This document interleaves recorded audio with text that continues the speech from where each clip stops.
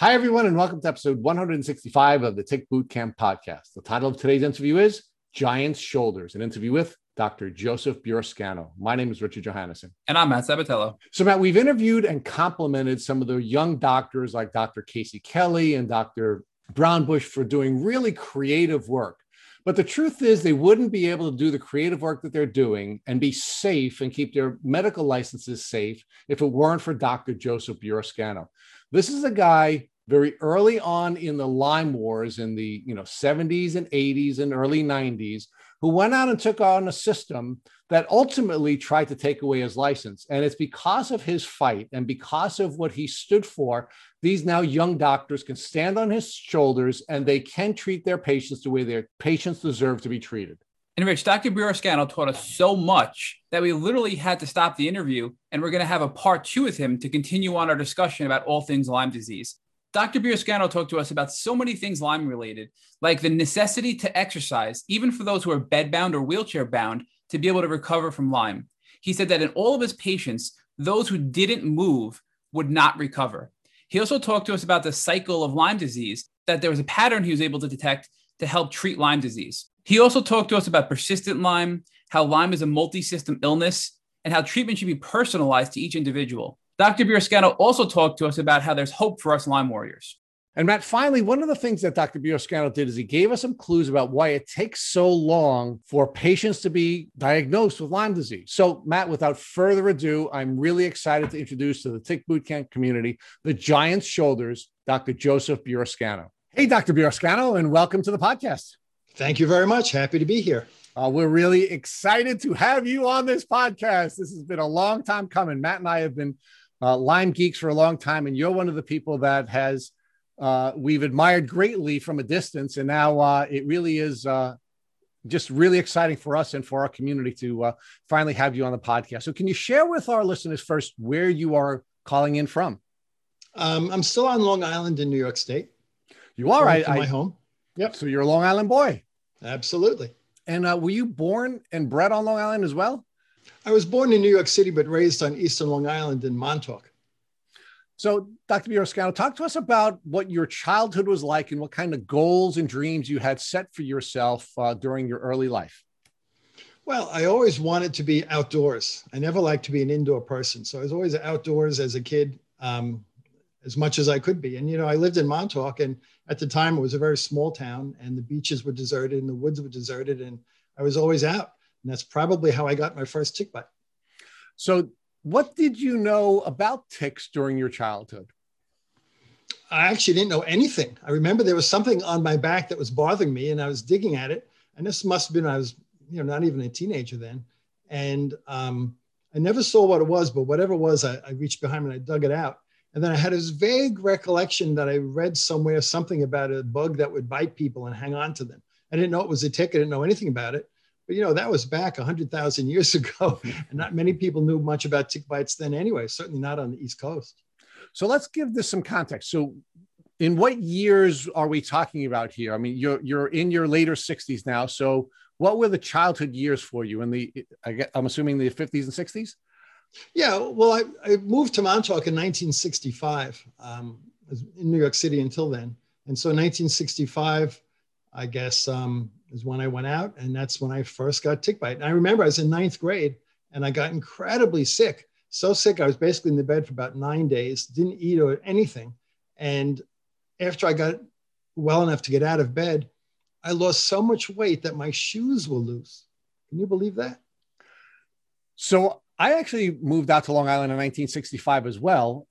And ticks were a big part of our experience, I can tell you, largely in the later 60s, early 70s, where we were bitten by ticks often. So we were certainly tick aware. And the tick disease that we were most aware of and most concerned about was Rocky Mountain spotted fever. So when did you first become aware of tick diseases or the illnesses that could accompany being bitten by a tick?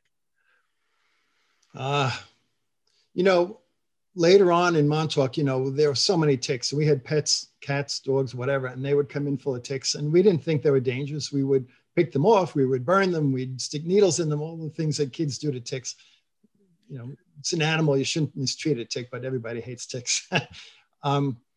But that's really what it was until I actually got into medical practice. And, you know, I started practice in East Hampton, which is a part of Montauk area, 1981. Shortly after that is when the tick etiology of Lyme disease was published by Willy Bergdorfer. And, you know, the tick he collected was on Shelter Island, which was basically a bicycle ride away from my house at the time. And I remember probably in the early 80s, maybe 83, you know, let me backtrack. I mean, I did get Lyme disease back when I was in 9th grade. And I'm sure looking back, I had, if not Rocky Mountain, some other rickettsial disease and Babesia. With all the cats we had, I'm sure I had Bartonella then too. I mean, I was really, really sick. But, you know, I always had the attitude, don't worry about it. And I never was, oh, I'm so sick. I'm never, I'd sort of ignore it. And I always had this funny body. My knee would bother me. And I know that in a few weeks it would go away. And I'd say, all right, so what about it? And I'd get these high fevers and shaking chills, and then it would go away. And as a teenager, if I drank alcohol, I got sick. So I never drank alcohol. But I never had this negative attitude. And somehow, I don't know, it carried me through. But I remember I was in my office, probably in 1983 or so. And one of my patients, who was a nurse at the hospital, came and said, gee, my son has this new disease. I said, what is it? She said, it's called Lyme disease. And I said, well, tell me about it. So she said, well, he's got this and that symptom. I said, wow, I had that too. She said, no, he's got this and that and this and that. I said, wow, I had that too. She said, no, he's got this, that, and this and that. I said, I had that too. So she points her finger right in my nose and says, you have Lyme disease. So I was so surprised by that. So, you know, I went to my medical contacts at the time, which is basically the health department in New York and the doctors in Southampton Hospital. And that's when the research is just getting started on how to figure this whole thing out. And that's how my whole story began. Well, let's walk it back a little bit, because I think your story began a little bit earlier than that, right? So you were a sickly kid. You now know your illnesses were driven by the tick bites that you had suffered as a child. What role did that play in you becoming a doctor? I don't think it really played any role in that. I really don't think so. Because again, I didn't think of myself as a sick person. I just had this crazy, funny body. And I always liked to figure things out, how things worked. As a little kid, I used to take apart radios and vacuum cleaners and sometimes put them back together correctly, usually not. But I always had to know how things worked, and the more complicated, the better. And I used to lie on my stomach in my living room reading encyclopedias, because I just was a suction for knowledge.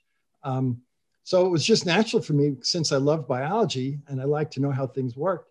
I mean, what's more complex and fascinating than the human body? And that's why I decided, probably in my freshman year of high school, to go into medicine. But that has nothing whatever to do with the fact that I was sick, because I didn't think I was sick. Okay. So let's talk about this experience that you had where, you know, a sort of citizen scientist pointed out to you that your illness was known as Lyme disease, right? Yeah. How did that impact your practice?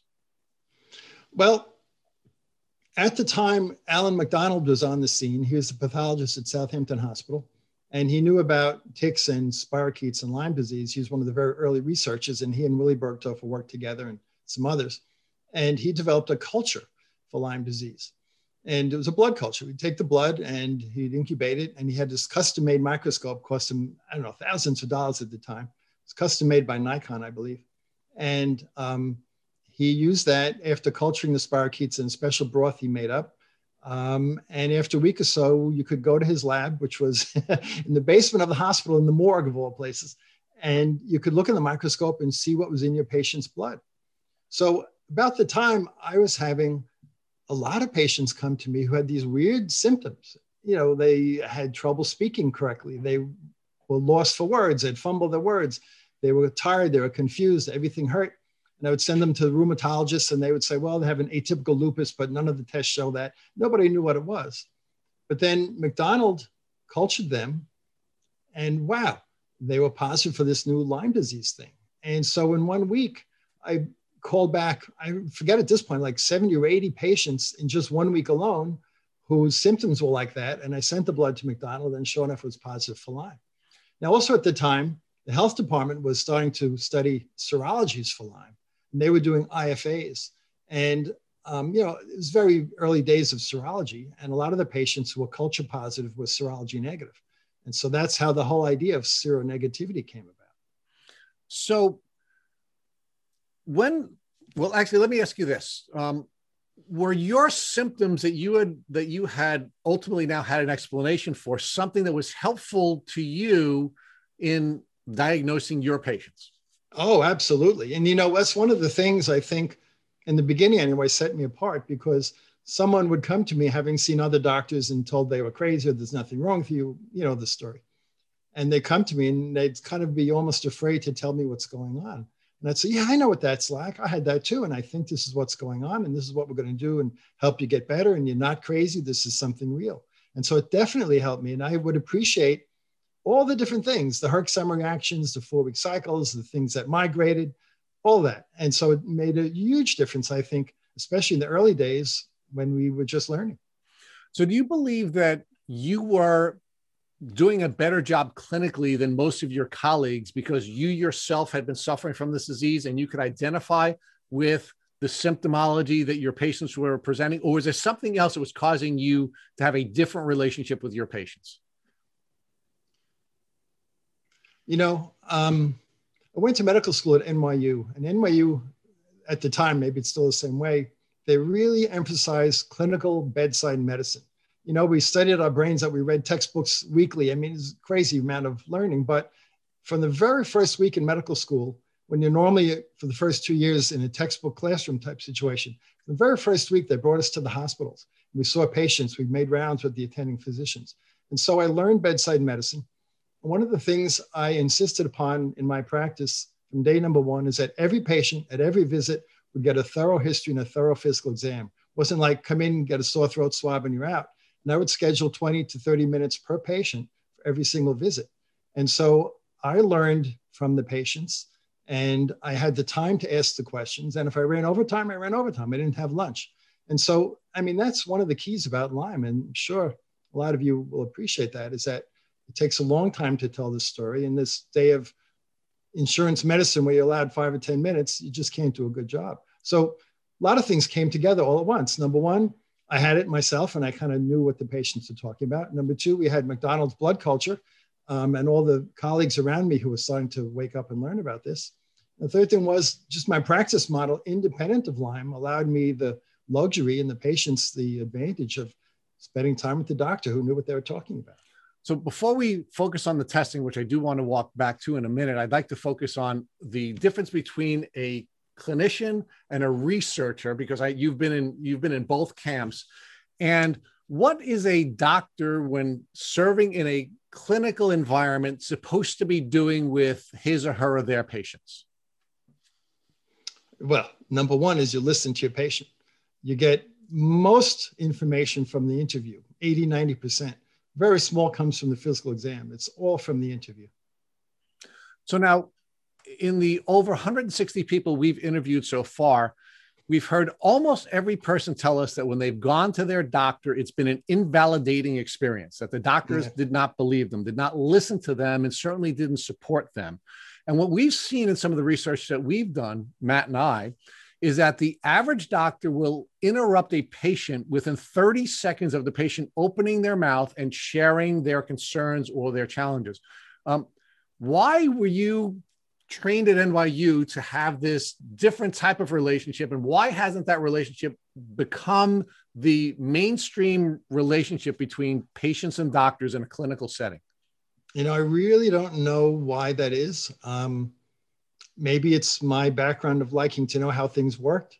The fact that I'm kind of a people person, want to talk to people, learn about their life, not just their disease. And the whole thing flowed. So let's talk about what a doctor is supposed to do in a clinical setting in a little bit more detail. See, it's our understanding that doctors are trained to use frameworks or, the acceptable medical practices. Right. And then when a patient is presented to the doctor, what the doctor is supposed to do is determine whether or not the patient is an outlier, or using the scientific method, or whether or not the traditional frameworks or the medically acceptable practices are going to apply to that patient. Why do you believe most doctors are uncomfortable with using the scientific method in the clinical setting and treating outliers as outliers? That's a really good question. And I really don't have the answer to that. I don't know. I don't know. Maybe not having lived the life of a Lyme patient, they just can't accept it. Maybe they just press for time and don't want to hear someone with 5,000 complaints that's vague. Maybe they're insecure because they don't know what's going on. I don't really know. But if someone said to me, XYZ is going on and it's a little bit unusual, I'd say, wow, that's interesting. Tell me more about it. Not, oh, you're crazy. Let's go to a different topic. But, the basic structure, you're trying to get to like, what's the structure of what's a doctor supposed to do? Well, there are two kinds of structures that you learn in medical school. One is how you write up a history and how you take a history. One is you get the chief complaint. How old is a person? What's their gender? What's the thing that's really bothering them? And then you go into detail about that whole entire thing. But then very importantly, you have what's called a review of systems, where you want to ask about everything from head to toe. Do you get headaches? Do your eyes bother you? How about your ears, your nose, your throat, and you're working through the whole entire body. Very few people do that. And that's one of the things I insisted upon, as I said, at every single visit of every single patient. In the beginning, the non-Lyme patients looked at me like, what's wrong with you? I just came for a sore throat. Why are you asking me about my bowels?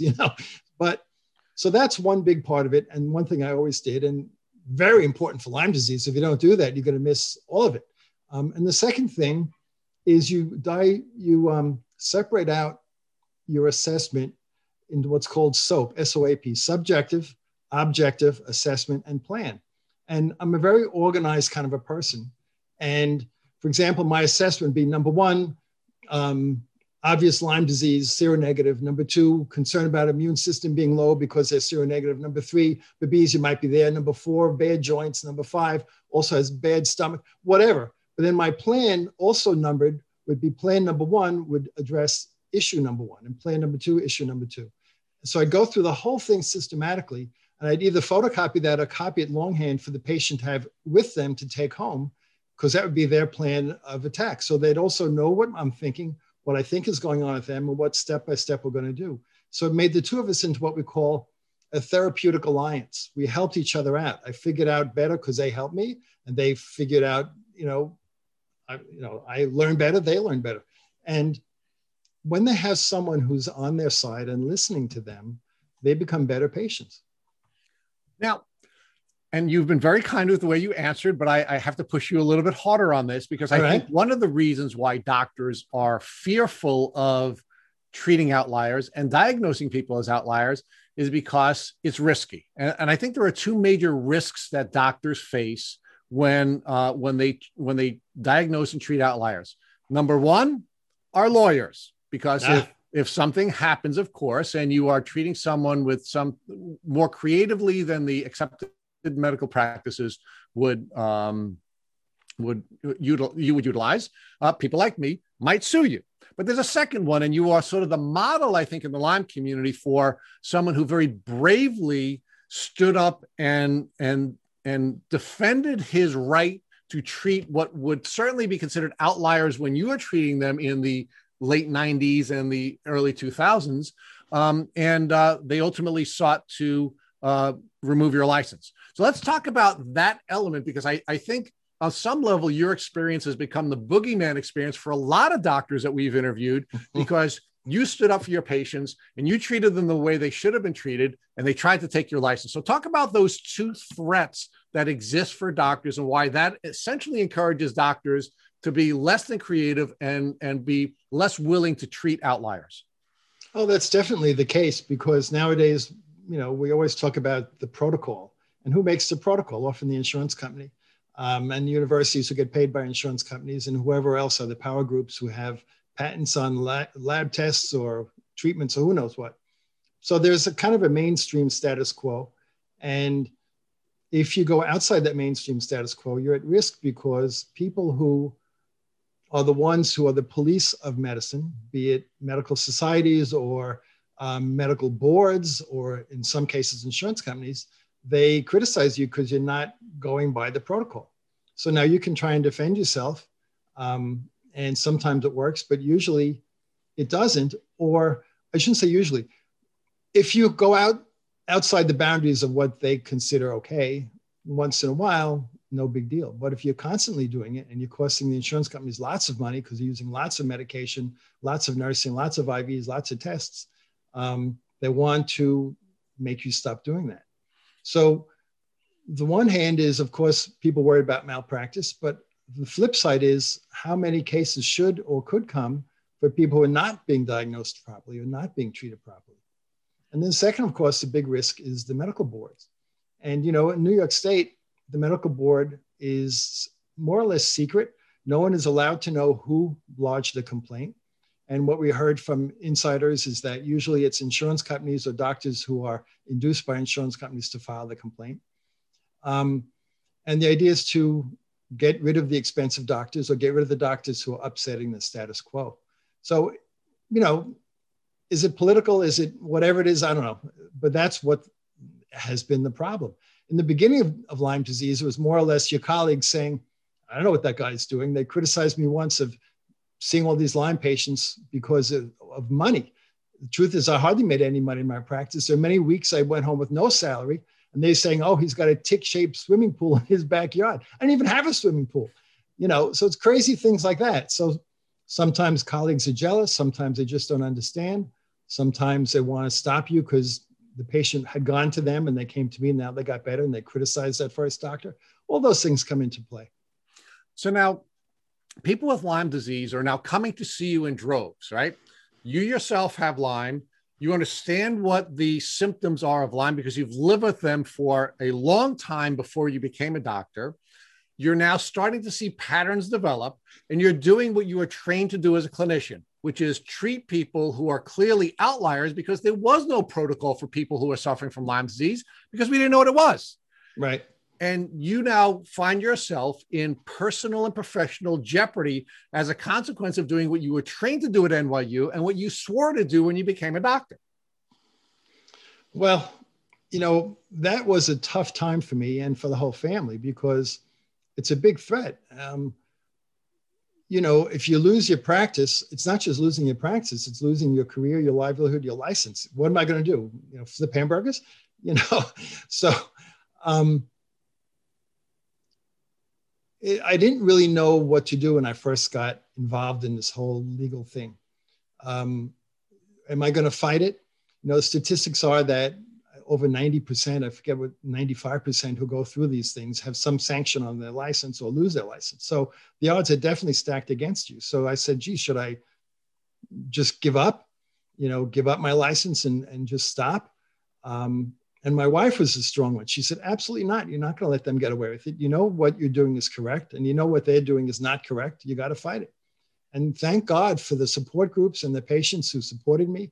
I got letters and donations actually to a fund to help fund the lawyers. The legal bill was over $1 million. It was one of the largest and most complex cases in the history of the New York State Medical Board. And after almost 2 years of fighting back and forth, I was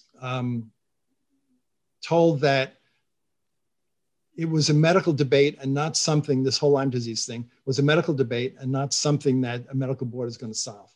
And they did not restrict my license. I was not given a fine. I had to be monitored by a doctor of my choice. And that was it. So now, of course, we did discuss a little bit about who is incentivizing this kind of attack of doctors who are doing what they're trained and sworn to do.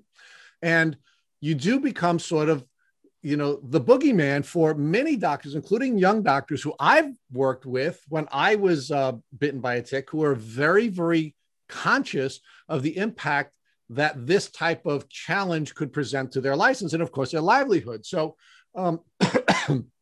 we love you for having fought the fight and your wife for standing behind you and all the other people that stood behind you. But it's still a challenge that Lyme patients are facing to this day. And now, for example, on Long Island, where the three of us live, I've had many friends who have Lyme disease. I have many people who have been bitten by ticks, and I have no one to send them to. When I was bitten by a tick last year, I had to have a telehealth appointment with a doctor in Chicago who's brilliant. Dr. Casey Kelly is brilliant. I loved working with her, but I had to go, I had to have a telehealth contact with her. And then recently when I was bitten by a tick, I had to work with Dr. Rawls again by telehealth in North Carolina. So I'm living on Long Island, the tip of the spear, the birthplace of Lyme disease. and I have to go to Chicago and North Carolina to get care. And there's no one here that I can go to or other people can treat with. You think that was the intent of the insurance companies? Well, I don't know if it was insurance companies, but whoever was behind it, I'm sure it was more than one group and one person. But the idea was, at the time, I was the leader, the spokesperson, the one leading the charge about Lyme being possibly seronegative, about co-infections, about needing long-term treatment, using combination antibiotics, all the things we do nowadays and we accept, at least in the ILAD world. So they figured if they could silence me, that would stop pretty much most, if not all of it, would scare everyone away and just silence my voice. So the fact that I prevailed was very, very helpful for a lot of the patients, but it still scared the doctors. And even after I set this precedent of not losing, if you want to call it that, the medical boards still were going after other doctors too.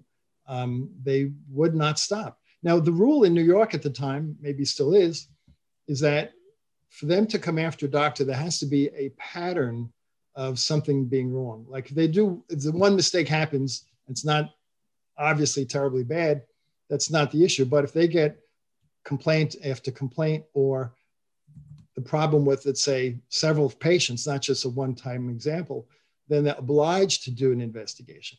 So it's kind of a mechanistic thing. And those who know the mechanism, who want to come after somebody, can just use that and force the state to go by their own rules and start an investigation. So now let's talk about the tools you had available to you to both diagnose and treat your patients, and then ultimately defend yourself when you found yourself facing this unbelievable challenge. You said that Dr. McDonald had begun to develop some of the early testing that you were then using to diagnose your patients. So can you talk to us more about Dr. McDonald's testing and whether or not you yourself had used that test to test your Lyme disease, and were you using it to test your patients? I did not use it for myself, but I did use it for a lot of the patients. Now, he didn't do that many cultures. He did less than 100 altogether. So it wasn't that much. But the pattern that he did and the findings that I found using that culture kind of set the way of how I treated. And, you know, we always say Lyme is a clinical diagnosis. So if you see the same exact pattern 5 times, 10 times, 15, 20, 30, 40, 50, 60 times, you know, it's obvious, you know. So that's how the whole clinical picture came about. And using the culture kind of confirmed the clinical picture. So the culture was more a guide point than it was actually something I could use in my hundreds of thousands at that point patients. And that opened the eyes of myself and my colleagues who thought the same way. But see, McDonald had gone to medical meetings and showed videos and slides of his cultures, and people tried to duplicate his work and they could not because he kept his formula secret, which might have been a mistake at the time. And then they started to say he was fudging his results and he was not seeing spirochetes. And he went to prove that there were spirochetes by monoclonal staining, by DNA PCR, by electron microscopy, by every kind of method you can imagine. And it was correct. He really had that. But he got discouraged and stopped the culturing. In fact, even left Long Island and moved away. And he said, I'm through with it. And that's the end of it. So that, unfortunately, was terrible. And because his colleagues did not support him, he never could get his work published. And because my work was based on his, I could not publish my work because I had nothing to say that, oh, this is supported by the culture. What they say, what culture?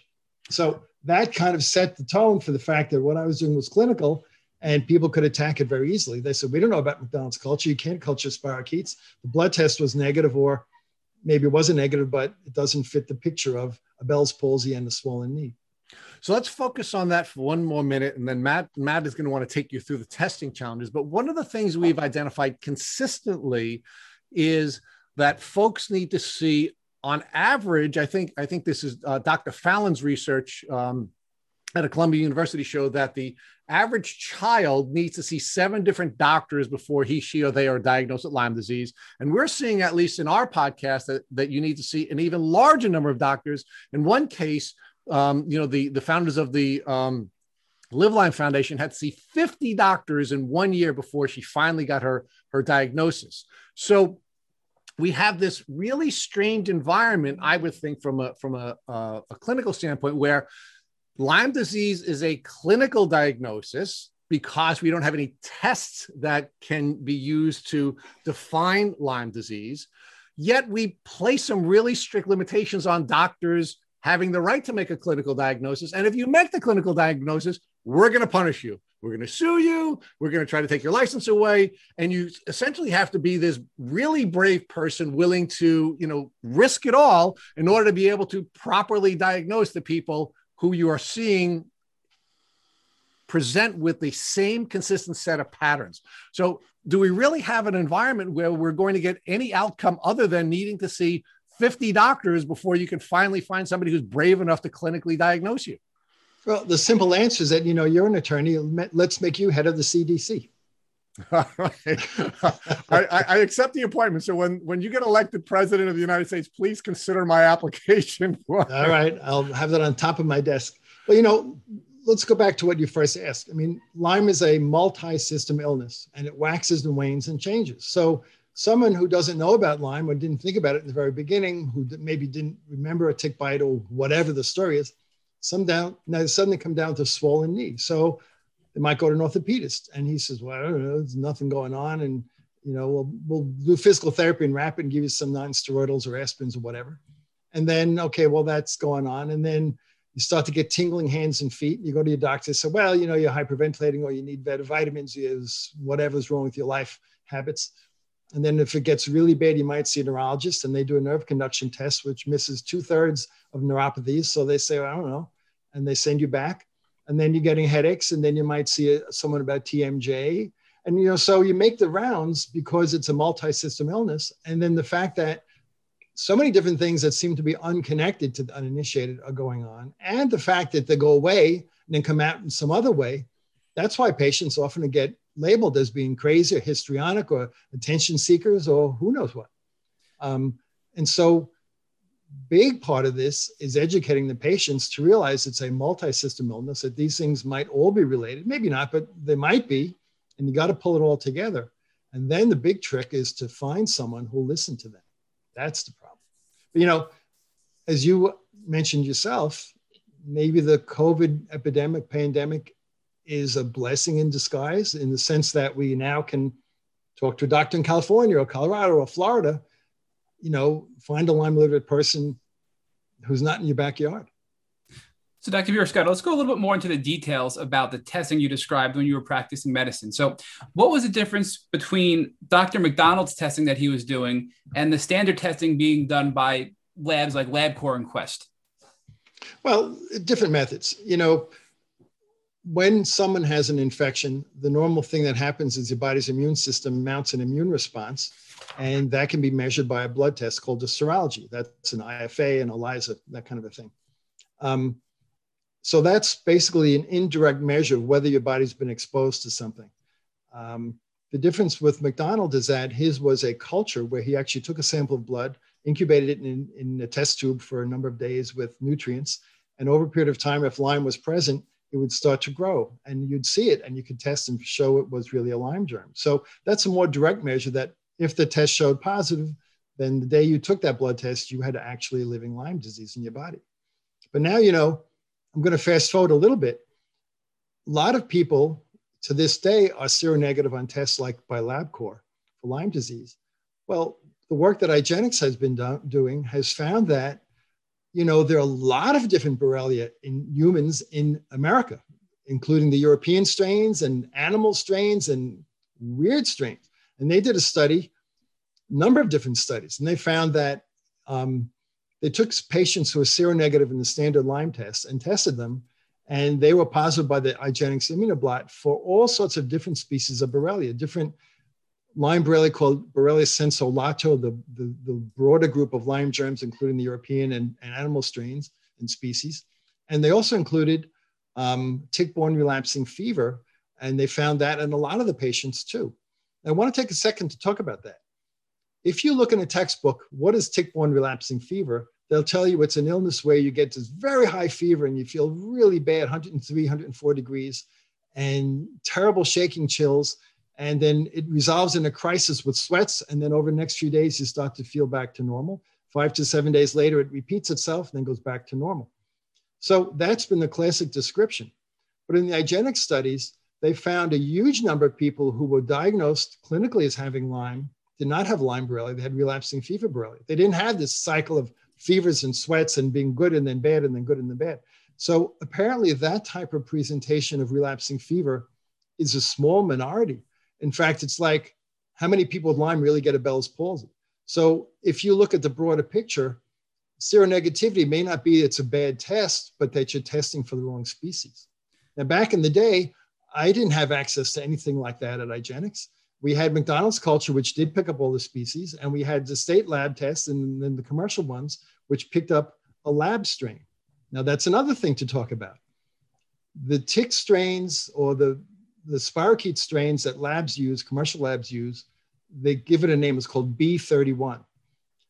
That was a spirochete collected from a tick from Shelter Island, New York, by Willy Bergdorfer back in the day.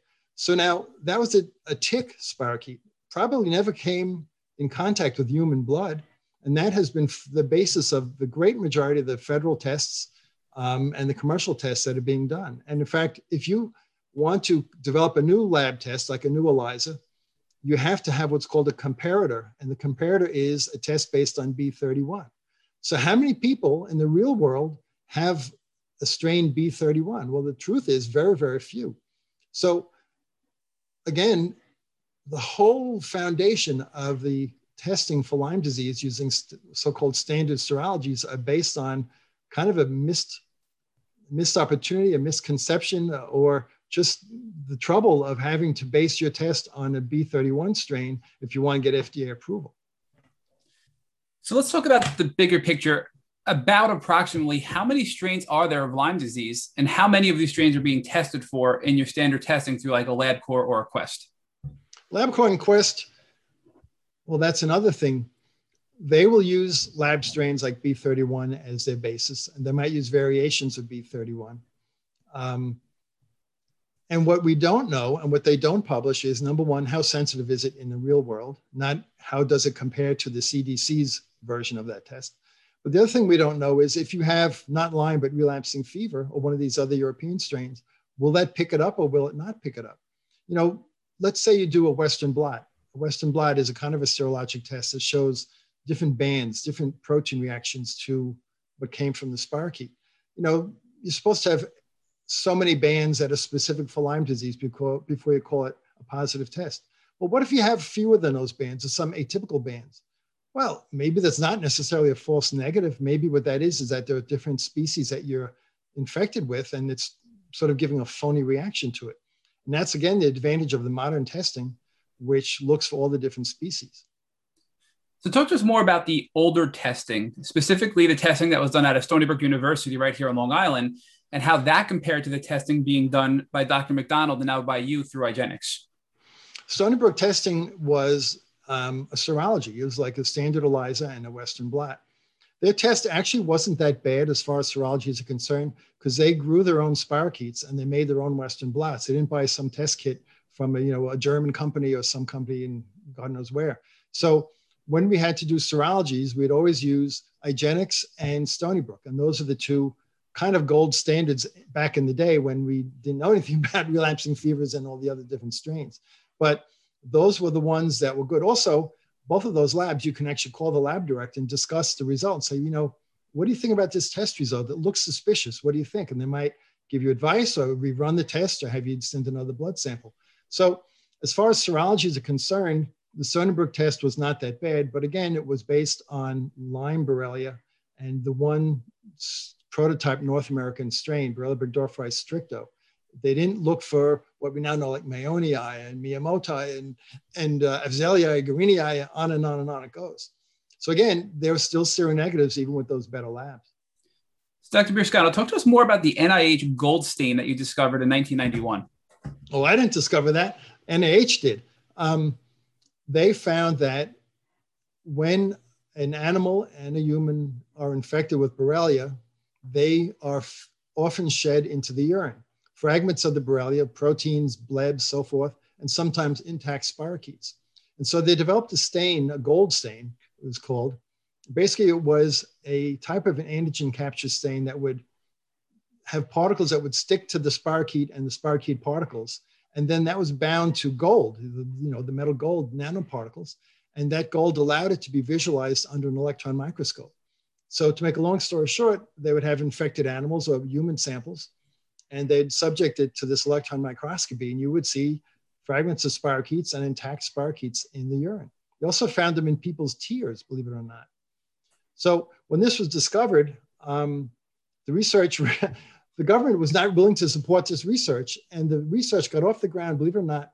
Karen Forsch's Lyme Disease Foundation donated $5,000 to the federal government's lab to get them to do the testing and develop this thing.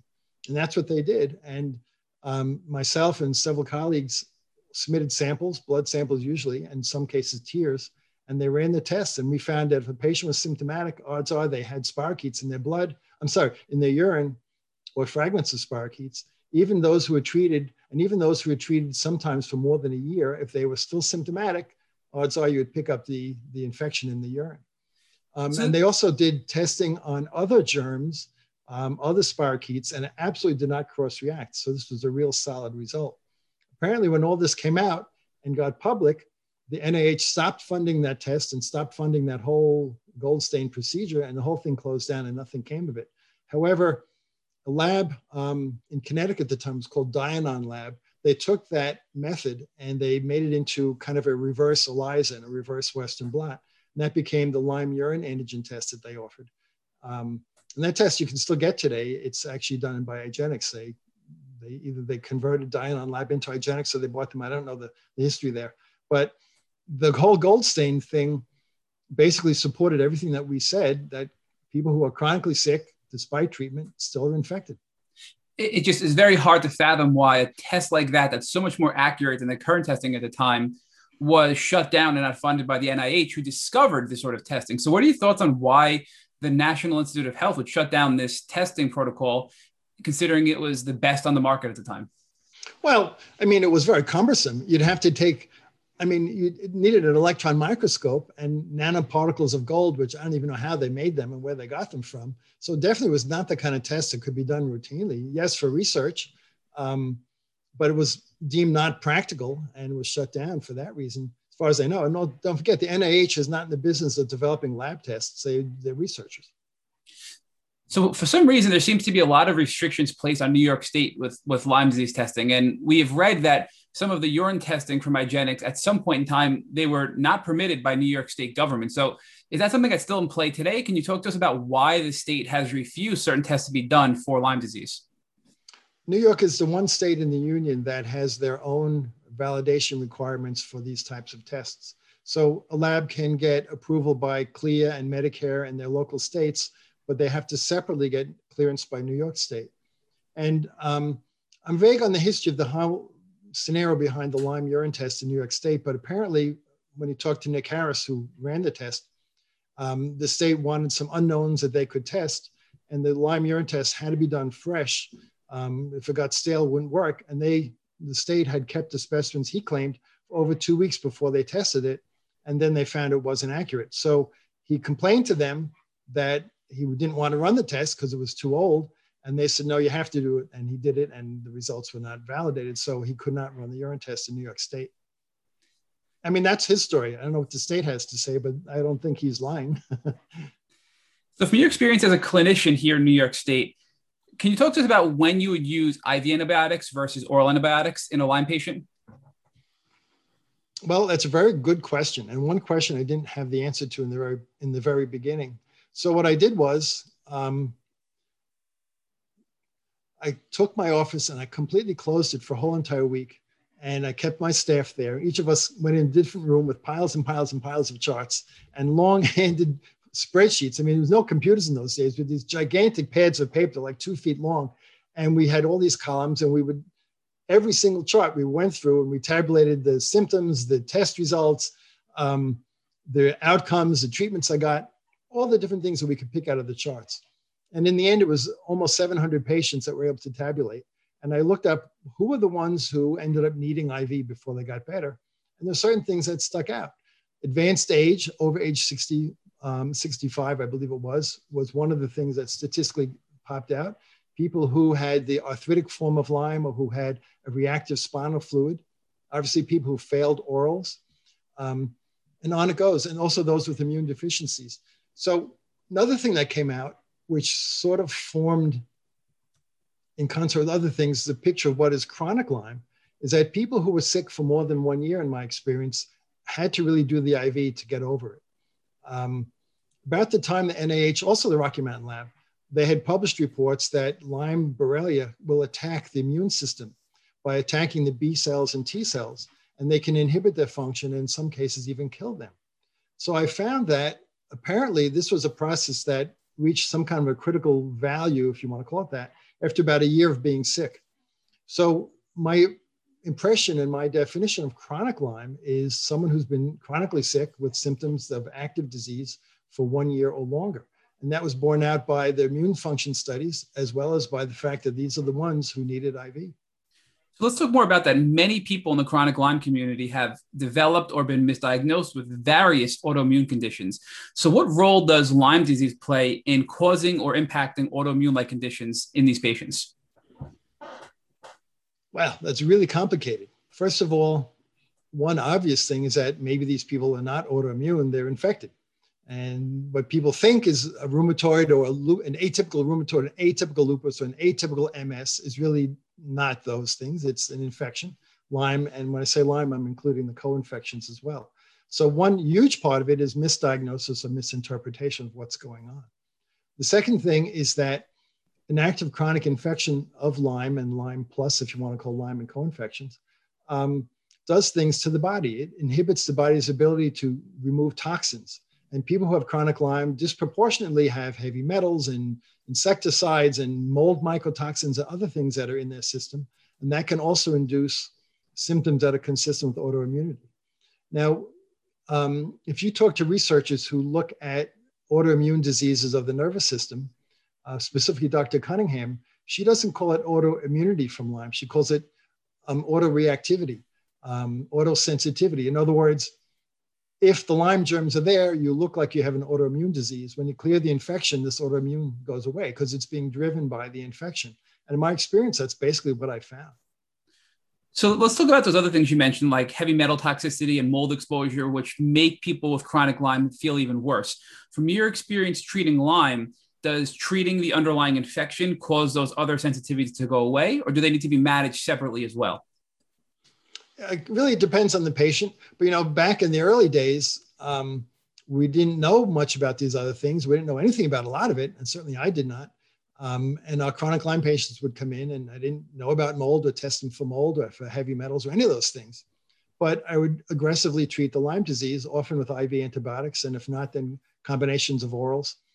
And over time, as the Lyme symptoms went away, everything got better. And so as they healed from the infection, apparently the internals that were off also healed. Nowadays, people are much more aware of these other toxicities and they are addressed directly along with the Lyme disease. And in the sickle Lyme patients, these things are often addressed before the antibiotics are given to make the person more tolerant of the treatments and of the Herxheimer's. I would end up putting people on treatment sometimes for many months, sometimes even over a year, not to pound away at them so much, but because they were so reactive, they were started on teeny-weeny doses or pulse therapies to get them through the Herxheimer's. So little by little, they got over the infection. And as that happened, they cleared their toxicities. So the long-term treatment wasn't necessarily because Lyme itself needed it, although it did in many cases. It was also to gently get the person through the worst of it. So let's talk about the standard dosing of doxycycline or antibiotic treatment today, because the most common dosing today is 200 milligrams per day for Lyme disease. But yet you found in a study you did that 300 milligrams a day failed 100% of the time. Well, it's well known now by looking at the literature that 200 milligrams a day of doxycycline doesn't get into the blood, or I shouldn't say into the brain in enough concentration to kill Lyme disease. And people say, well, if you don't have a positive spinal tap, you don't have Lyme disease in the brain. Well, that's completely crazy because the tick bites you, the spirochetes get into your bloodstream right away. They travel through the bloodstream and hopefully you're getting blood into your brain. So my thinking is that early Lyme disease, in fact, all Lyme disease involves central nervous system infection. You can see very beautiful videos. We've seen these at conferences where spirochetes will get into the bloodstream and very quickly attach to the inner lining of the arteries and veins and burrow through them into the tissues. And that is not blocked by the blood-brain barrier. So to get back to your original question about doses of doxycycline, one thing is, if it's not enough dose, it's not going to get where the Lyme germs are hiding. And my experience is that if you undertreat Lyme, it makes it worse in the long run. You kill the weaker germs, leave the stronger ones behind. You kill the superficial Lyme and leave the deeper Lyme deep.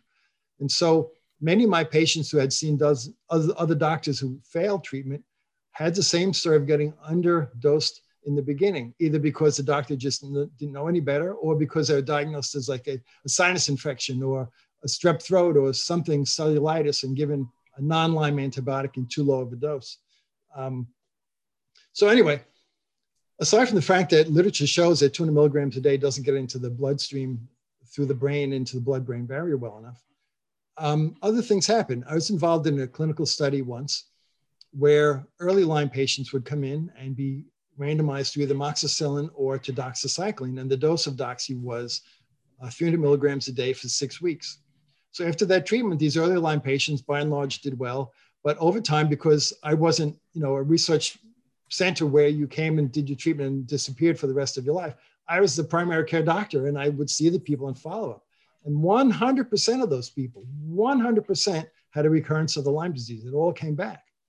So I figured something is not right about this. And I ended up doing a study where I actually measured blood levels of antibiotic, because you can tell how much antibiotic is needed to kill a germ by putting varying amounts in the test tube and seeing how much you really need to kill the germ. They call it inhibitory and bactericidal concentrations. So we know what that is for killing Lyme with doxycycline. And so if you put someone on doxycycline, you test the blood, you measure how much doxy is actually in the bloodstream. And I found that a couple of interesting things. One thing is that you need at least 400 milligrams a day in an adult to get to an adequate blood level. And some people need as much as 600 milligrams. Another thing I found out is that not everybody absorbs and digests the doxycycline the same way. Now, if you go to the pharmacology textbooks, they always say doxycycline is 100% absorbed. Well, the real world is not the case. And I found there's some people who had very low blood levels and some people who had good blood levels. And if you compare the lows to the highs, it's a 10-fold difference between the good absorbers and the poor absorbers. So in some people, you can give them even 600 milligrams and it didn't do anything because it wasn't enough to kill the germ. It didn't get into the bloodstream.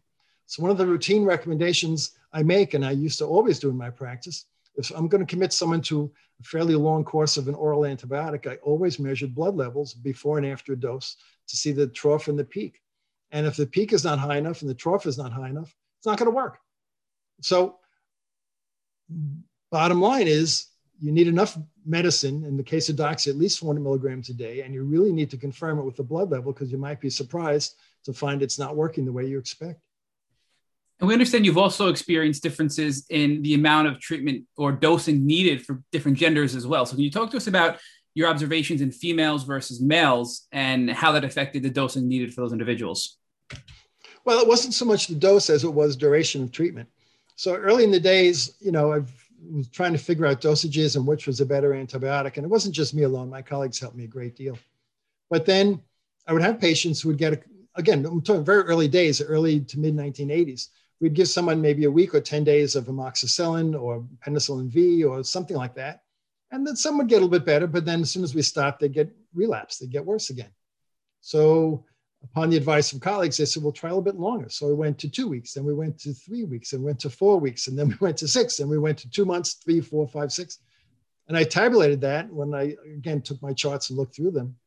And I found that the success rate, I'm talking about someone with disseminated ongoing Lyme, success rate of 1 month of treatment was 17%. The success rate would plateau, and this was with amoxicillin and probenecid. It plateaued at about 4 months for males and about 6 months for females. And the success rate was about 2/3, about 67%, 66%. And some of those people would then respond to Ceftin, which is an oral cephalosporin, sort of like Rocephin IV. But the interesting thing was that if the females were hormonally active, they needed a longer duration of treatment. So you noted earlier that there's this sort of 4-week cycle for Lyme disease. So can you talk to us in more detail about the Lyme cycle and how patients can observe that in their own health? I mentioned this relapsing fever thing. Lyme germs are Borrelia. It's a kind of a spirochete, and Borrelia typically don't grow in a steady fashion. They grow for a period of time, then they go dormant, and they grow again, they go dormant. And it's a matter of a genetic shift that they undergo to try and evade the immune system. Because when they go dormant, they do a genetic shift. So when they wake up again, the body sees a different germ and hasn't had a chance yet to get a good immune response to it. But just as the immune response starts to build, the germ changes again. So what that does clinically is two things. One is it makes your symptoms come and go in cycles. For classic Lyme Borrelia, it's about a 4-week cycle. The second thing it does is because it's a different germ every cycle, that's why the symptoms change. It could be bad knees for a month, and then that's better, and then it could be headaches for a month, and then that gets less, and then you get numb, and then it goes away, and it's a different knee. And that's the typical classic multi-system, migratory, cyclic case of Lyme disease. So many people correlate their Lyme symptoms or Lyme flares with the cycle of the moon. Do you think this could be a misinterpretation of just a Lyme cycle, or do you think there may be something to the cycle of the moon and the gravitational pull that can impact the Lyme bacteria as well? Well, I don't know about that. I never really studied that. I know Lyme has a 4-week cycle. I know with women, when they're hormonally active, that often coincides with their flare. Maybe not in the beginning, but they do get coordinated later on. But I never really tracked moon cycles. I know some people do, but I really have no data on that. So talk to us more about how you use this Lyme cycle to treat patients. Instead of treating them consistently with antibiotics, you developed a protocol to treat them a little bit differently to address this sort of awakening and going to sleep of the bacteria every 4 weeks. Well, the big challenge in treating Lyme disease is knowing when to stop. We don't have a test for cure at all. So if you don't treat long enough, the person either doesn't get completely well or they relapse. So what is the answer? Keep them on antibiotics forever? Well, obviously not. So there must be some way to track the Lyme patient's progress. And there really is no test for that. Not even CD57s, not C4As. Really, there isn't anything like that. But clinically, if you have an active infection, you're going to have this 4-week cycle, and you're going to have things that migrate. So I'd have all my patients keep a daily diary, and preferably just have a calendar where each page is a month, and you check off good days and bad days. So a black dot's a bad day, and a blue is good, and some yellows in between, or numbers 1 through 5. And this way you could hold the calendar up in front of you after a period of time, say, look at that. Every 4 weeks, I'm having a cycle. I had one patient who said, gee, it's the strangest thing. Every 4 weeks, I'd have a sinus infection. I have to go to my doctor and get another dose of antibiotics. But I went back. She kept the diary for over, I think it was a year and a half. And this was going on for a year and a half. I said, this is not a monthly sinus infection. You have the Lyme disease. And of course, the testing was positive and proved the whole point. So I used the 4-week cycle to judge if the infection's still present. So clinically, what you do is you put someone on treatment, expect a Herxheimer reaction a few days into it. That'll settle down. About 4 weeks later, now the germs kind of get in sync for whatever reason. About 4 weeks later, there's another Herxheimer. That 4-week flare-up is usually the worst, even worse than the initial one. Then after that settles down, there might be another one 4 weeks later until the whole thing winds down. So I would keep the people on treatment, following their symptoms, following the diary, until we get to the point where we expect a flare-up and we don't get one. So now to me, it seems like the disease is controlled. I wouldn't stop then. I'd go for another month just to be sure we didn't miss a cycle. And when everything completely stopped, that's when we would stop treatment. So talk to us a little bit more about your use of psychotherapy to treat Lyme disease. Well, there are two different kinds of cycles. One is pulse therapy, and the other one's called psychotherapy. Not psychotherapy, psychotherapy. I see you laughing. I can see your face. Anyway, we'll start by psychotherapy. Let's say you have a patient on treatment and they're improving over time, but they never completely get back to normal. They hit a plateau. So my thinking is that, the Lyme germs, when they are active and growing, that's when antibiotics kill them. If you get to the point where you're at a stalemate and the symptoms are continuing, but you're not gaining ground, you're on some kind of plateau. Like the germs are either dormant or they're just not growing. When they're not growing, they're not being killed. So you're on a stalemate. So what I would do in that case is I would completely stop all treatments, medicines, herbs, everything, and let the patient just sit untreated for a while. And typically what would happen is these patients who still had symptoms, for the next week or so, they'd actually feel better. They stopped their herxing and whatever's going on. and they actually feel better for a couple of weeks. But by the third week, they start to get an inkling something's happening. By the fourth week, they know they're back and having symptoms again. So at that point, I would get them back on a full dose of antibiotics, because now the germs are growing. They come out of dormancy, they come out of the cystic form, they come out of their biofilms, whatever they're hiding in. Now they're active. Now that's when you can kill them with antibiotics. So I'd hit them hard with a full dose of antibiotics, go through the Herxheimer, get them through maybe the second Herx, like 6 weeks of treatment, and then completely stop again, and continue the cycle of on and off full dose. And in most every patient, after about 4 full cycles, the whole thing would completely stop and not come back. Now we know about the so-called persistent forms of Lyme. And they actually did a study where they found if they did this kind of psychotherapy, not all of them, but a lot of the persisters actually were killed off. And it didn't require using, all these new exotic drugs and whatever. It was just standard treatment. By cycling it, it made it go away. Now, this is what I started to do back in the early 90s, had no idea about, with the newer studies and the newer drugs, but still it really worked. So the psychotherapy is to match the treatment to the cycle of the germ, to get them out of their hiding, to get them out of the dormant state and hit them when they're active, when they're susceptible. And that's really a very good thing. In fact, I had Lyme 4 times in my life, 4 separate tick bites. And I know the last time I had Lyme, the way I got rid of it was doing that cycle.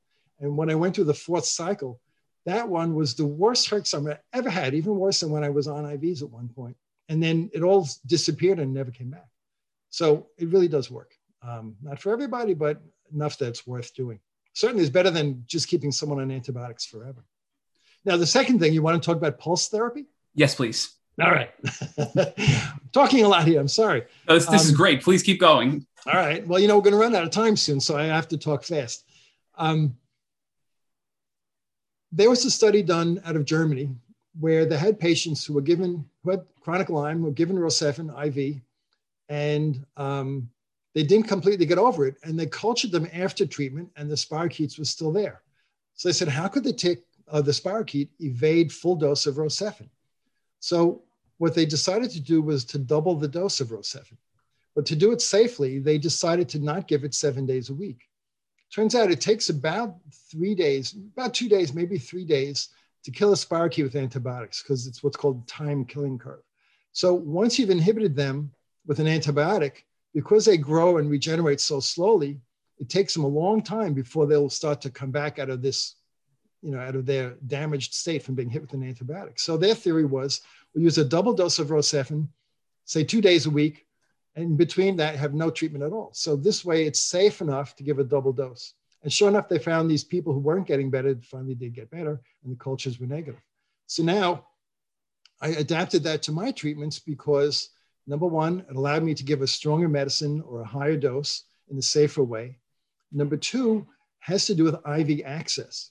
If you look through side effects of Lyme treatment, by far the number one side effect has to do with complications of the long IV lines, PICC lines and central lines and all those. They get infected, they get clotted, terrible things happen. By using pulse therapy with an IV, you don't need a long line. I would give someone what's called a heparin lock, a little shunt that goes in the vein in the wrist on the forearm, and it can last for 2 or 3 days. So they get the heparin lock put in, they take their antibiotic IV for 2 days, maybe 3 days in a row. Then as soon as that's done, they pull the IV out and they can do it themselves at home. Then the rest of the week, there's no drug, no IV, no clotting, nothing. So it not only is making it safer and more effective, it's also giving them half a week or more than half a week when they don't have an IV and they can swim, they can take a shower, they can do normal things. So when I was doing IV therapy, pretty much all the time I converted to pulse therapy because, again, it's safer and more effective and much better lifestyle. So you mentioned the different phases of the Lyme bacteria, and you made a statement in one of your other interviews that we had watched that germs that are not growing cannot be killed.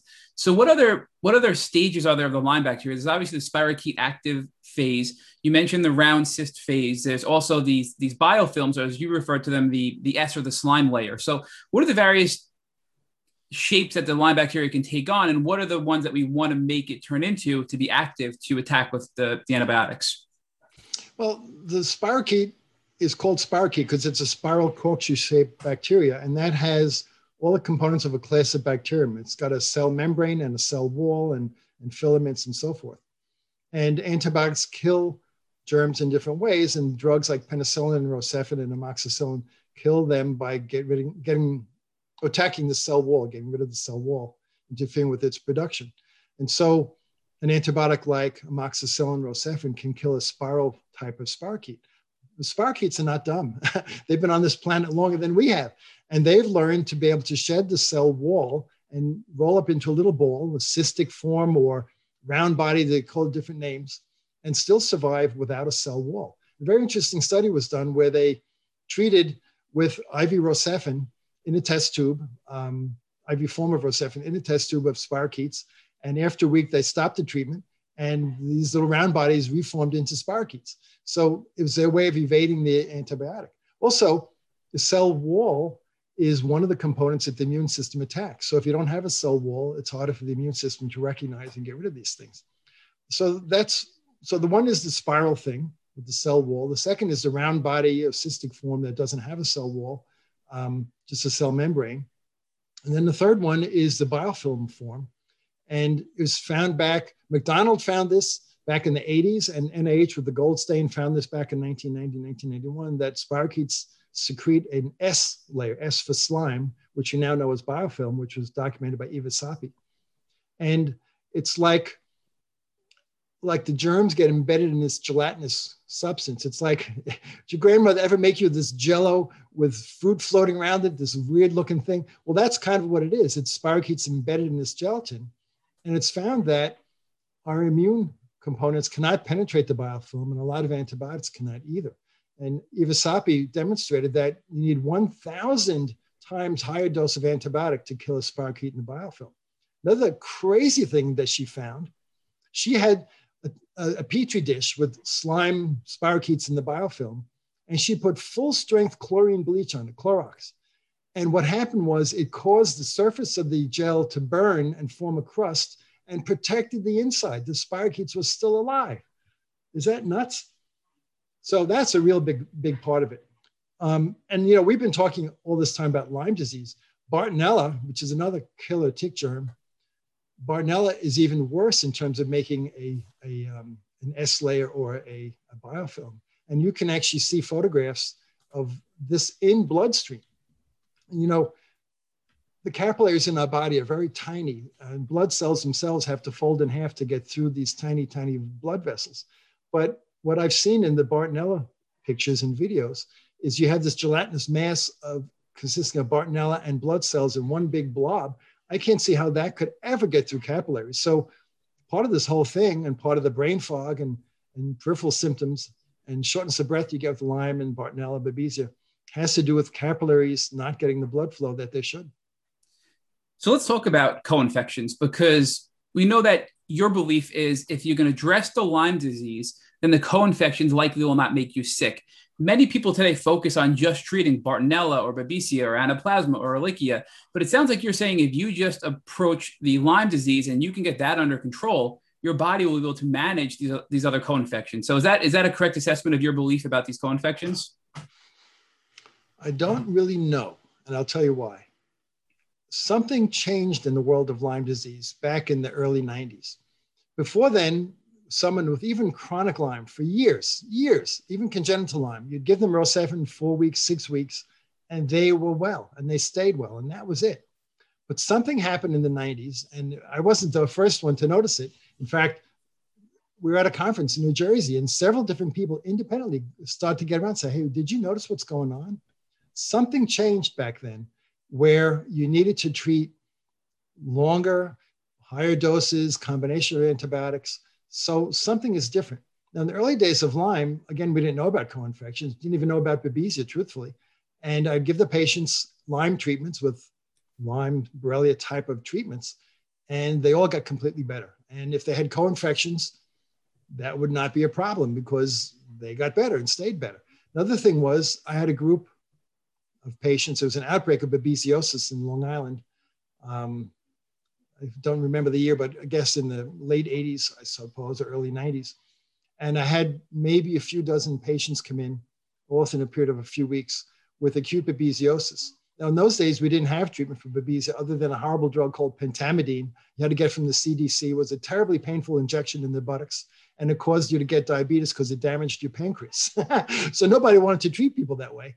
And these people who had Babesia we didn't treat them. And they all went through the symptoms of Babesia that we all recognize. And over a period of about 6 weeks, they all got better with no treatment and nothing bothered them. That was it, unless they had Lyme disease. If they had Lyme disease, we had the whole picture of the chronic Lyme, the chronic Babesia, the whole entire thing.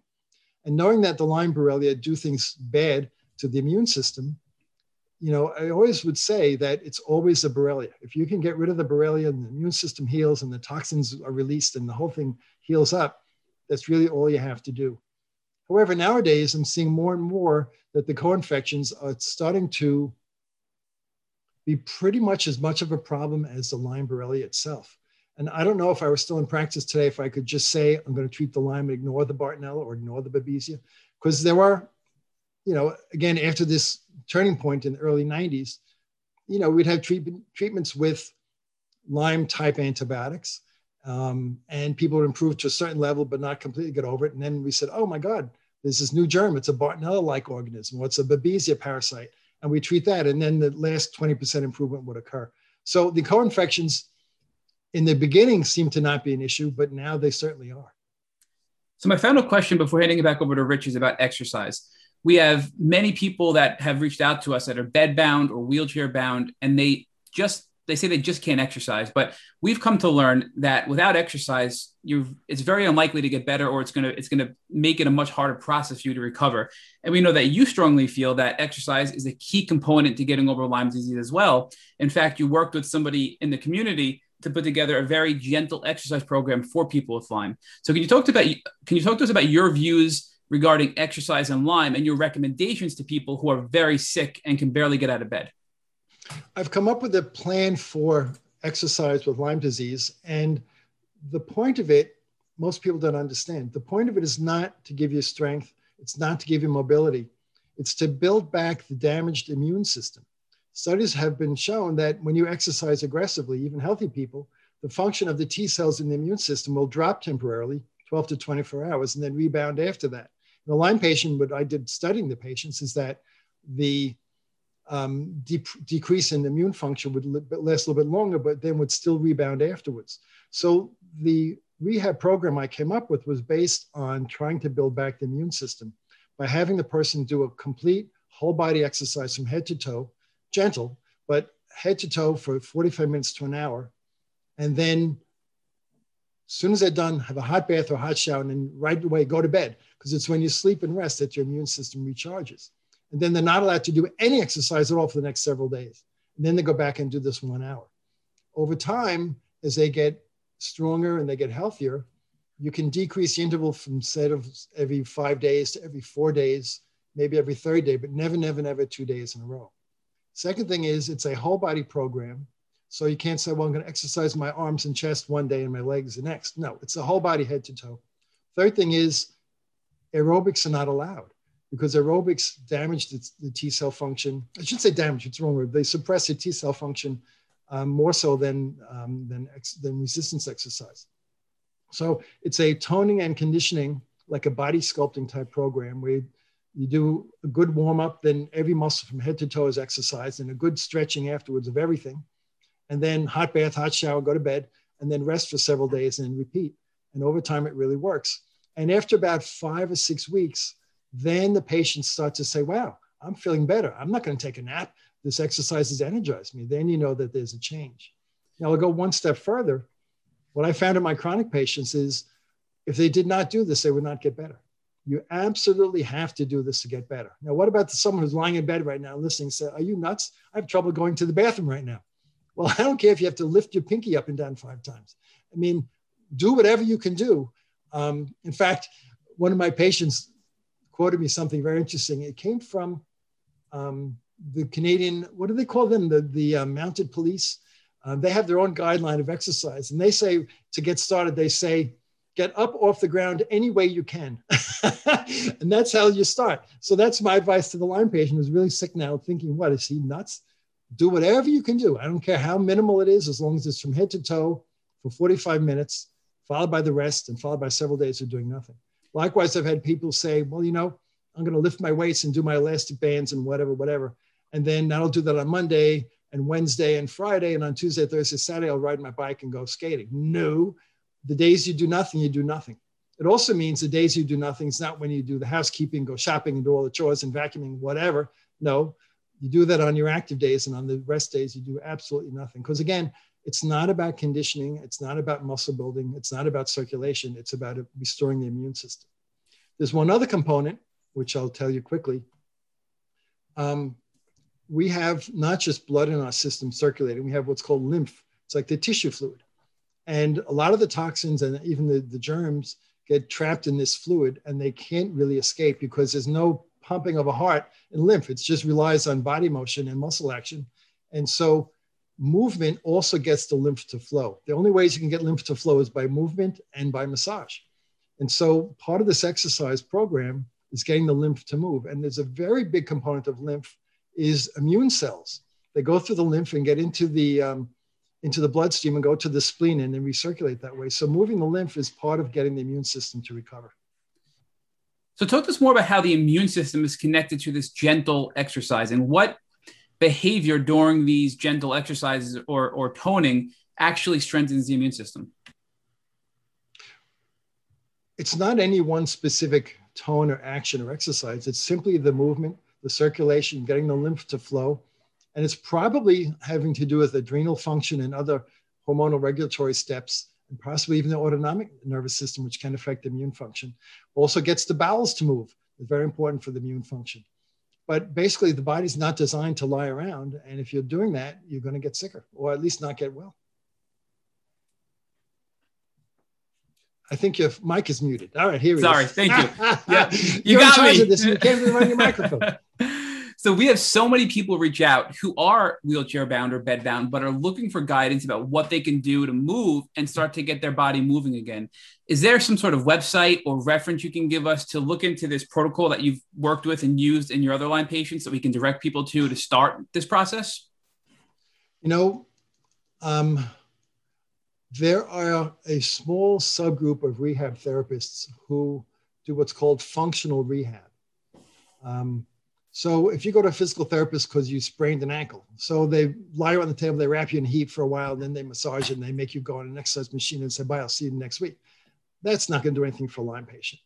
Then they have those who give you medicine balls to throw around. That's going to probably hurt you, so you don't want to do that. But there are a group who are functional rehab specialists. And what does that mean? Like one of my friends who's one of these guys was watching someone in the gym lifting weights, lifting dumbbells, and he says, in your lifetime, are you ever going to be using that motion to lift anything that heavy for that reason? I said, no. He said, that's not what people do. A more important function is like being able to climb stairs and lifting your arms and full range of motion of your chest and of your shoulders and functional things, getting your body to function better. And so looking for a functional rehab therapist was a really, really good way to get started. So Dr. Scano, you have now wound down your practice. In fact, in 2006, you wound down your practice and you went on to another stage in your life, in your career. Can you talk to us about why you wound down your practice and what you're doing now? One of my friends and work colleagues has a biotech company, and he came to me asking me to work for him. And it's the kind of company that allowed us to do research that in the long run helped not just the few patients per day I could see in my office, but a lot of people. So I jumped at the chance. It was hard for me to leave my practice and all the people who supported me all the years and all the things I've done. But, you know, I've educated a lot of doctors and a lot of patients and done all the things. It's time for me to move on and try and look at something in a bigger picture. And from that, a perfect example, Advanced Labs. It's one of the outcomes of this. Advanced Labs, it's a small laboratory in Pennsylvania, and they said to me, you know, we do simple blood tests, but we want to have something unique that no one else has that makes us special. I said, oh boy, do I have an idea for you. Think of McDonald's blood culture. So what I did was, well, actually I have to go back in time. Eva Sapi started doing her research on Lyme disease, and she was growing lab strains of Borrelia in her Petri dishes. So I told her about Alan McDonald. This is years ago while I was still in practice, and eventually got the two of them to meet and work together. And he gave her some of his secrets on doing the blood culture. So Eva Sapi started to get very good at culturing Borrelia, and that's how she started her research. And I was able to, with the help of the Turn the Corner Foundation, get her a $5,000 grant to get her off the ground. And so she started doing that work. And then moving forward to when I started to work for the biotech company, they were consulting to Advanced Labs. They didn't own it, but they were consulting to it. And the lab came to me and said, what do you recommend? I said, all right, let's do the culture. So they basically hired Eva Sapi as a consultant to help them develop the culture. And one of her actual students worked with them and eventually became one of their employees. And they developed the culture. And they were very successful. They did maybe 6,000 or 7,000 blood cultures on the Lyme patients. And published studies showed the sensitivity was 92%, picked up Lyme even in chronically infected patients, and had 0% false positives. So that was a really big thing. Unfortunately, they lost money in every single test they did. Eventually, they had to close for financial reasons. But that's just one example of the kind of things I was able to do. And many people to this day will talk about how the advanced lab test was the best test ever done. So give us something that will allow our audience to be hopeful. What new things are on the horizon? What kinds of things are you working on that should cause folks who are suffering from chronic Lyme disease to be hopeful that there will be some new tests and some new tools that will make their lives better? Well, first of all, one thing that I always tell people is there's a reason why you're not well, and it's a matter of finding out what it is and fixing it. And by and large, you can get better. And so don't lose faith. Don't get discouraged. You just have to keep working at it because you can get better. And I've had people who were sick for their whole life who got better. And so have many other Lyme doctors. So number one is it's not hopeless. It's not the end of the world. In fact, it's a new beginning because you can get better. And some people get better in strange ways. I mean, one lady was diagnosed by Stony Brook, of all places, as having, end-stage Alzheimer's disease. She had to be fed and dressed, and she was basically bedbound. McDonald's culture showed positive. She was treated by me and got completely well. Personality change, though. She ended up divorcing her husband and moved to Texas. So maybe Lyme can make you better in the long run with the good treatment. All right, so all the jokes aside, what's happening? Better testing. Remember, we talked about seronegativity, maybe because you're testing for the wrong germ. Newer testing, IGeneX, for example, has immunoblots. They can test for all the different species of Lyme Borrelia, as well as relapsing fever Borrelia. Their PCRs and FISH tests are genus specific, not species. So they pick up all the broad varieties. So that's a big deal. We're getting better testing for Bartonella. Bob Mosiani, who's one of the big names in Bartonella testing and treatment, I should say, is doing research that the company I work for is sponsoring to develop better Bartonella testing. And he's come up with some great things that he's presenting now at ILADS. So the testing is getting much, much, much better. So that's number one. Once you know what's going on, that's a big thing.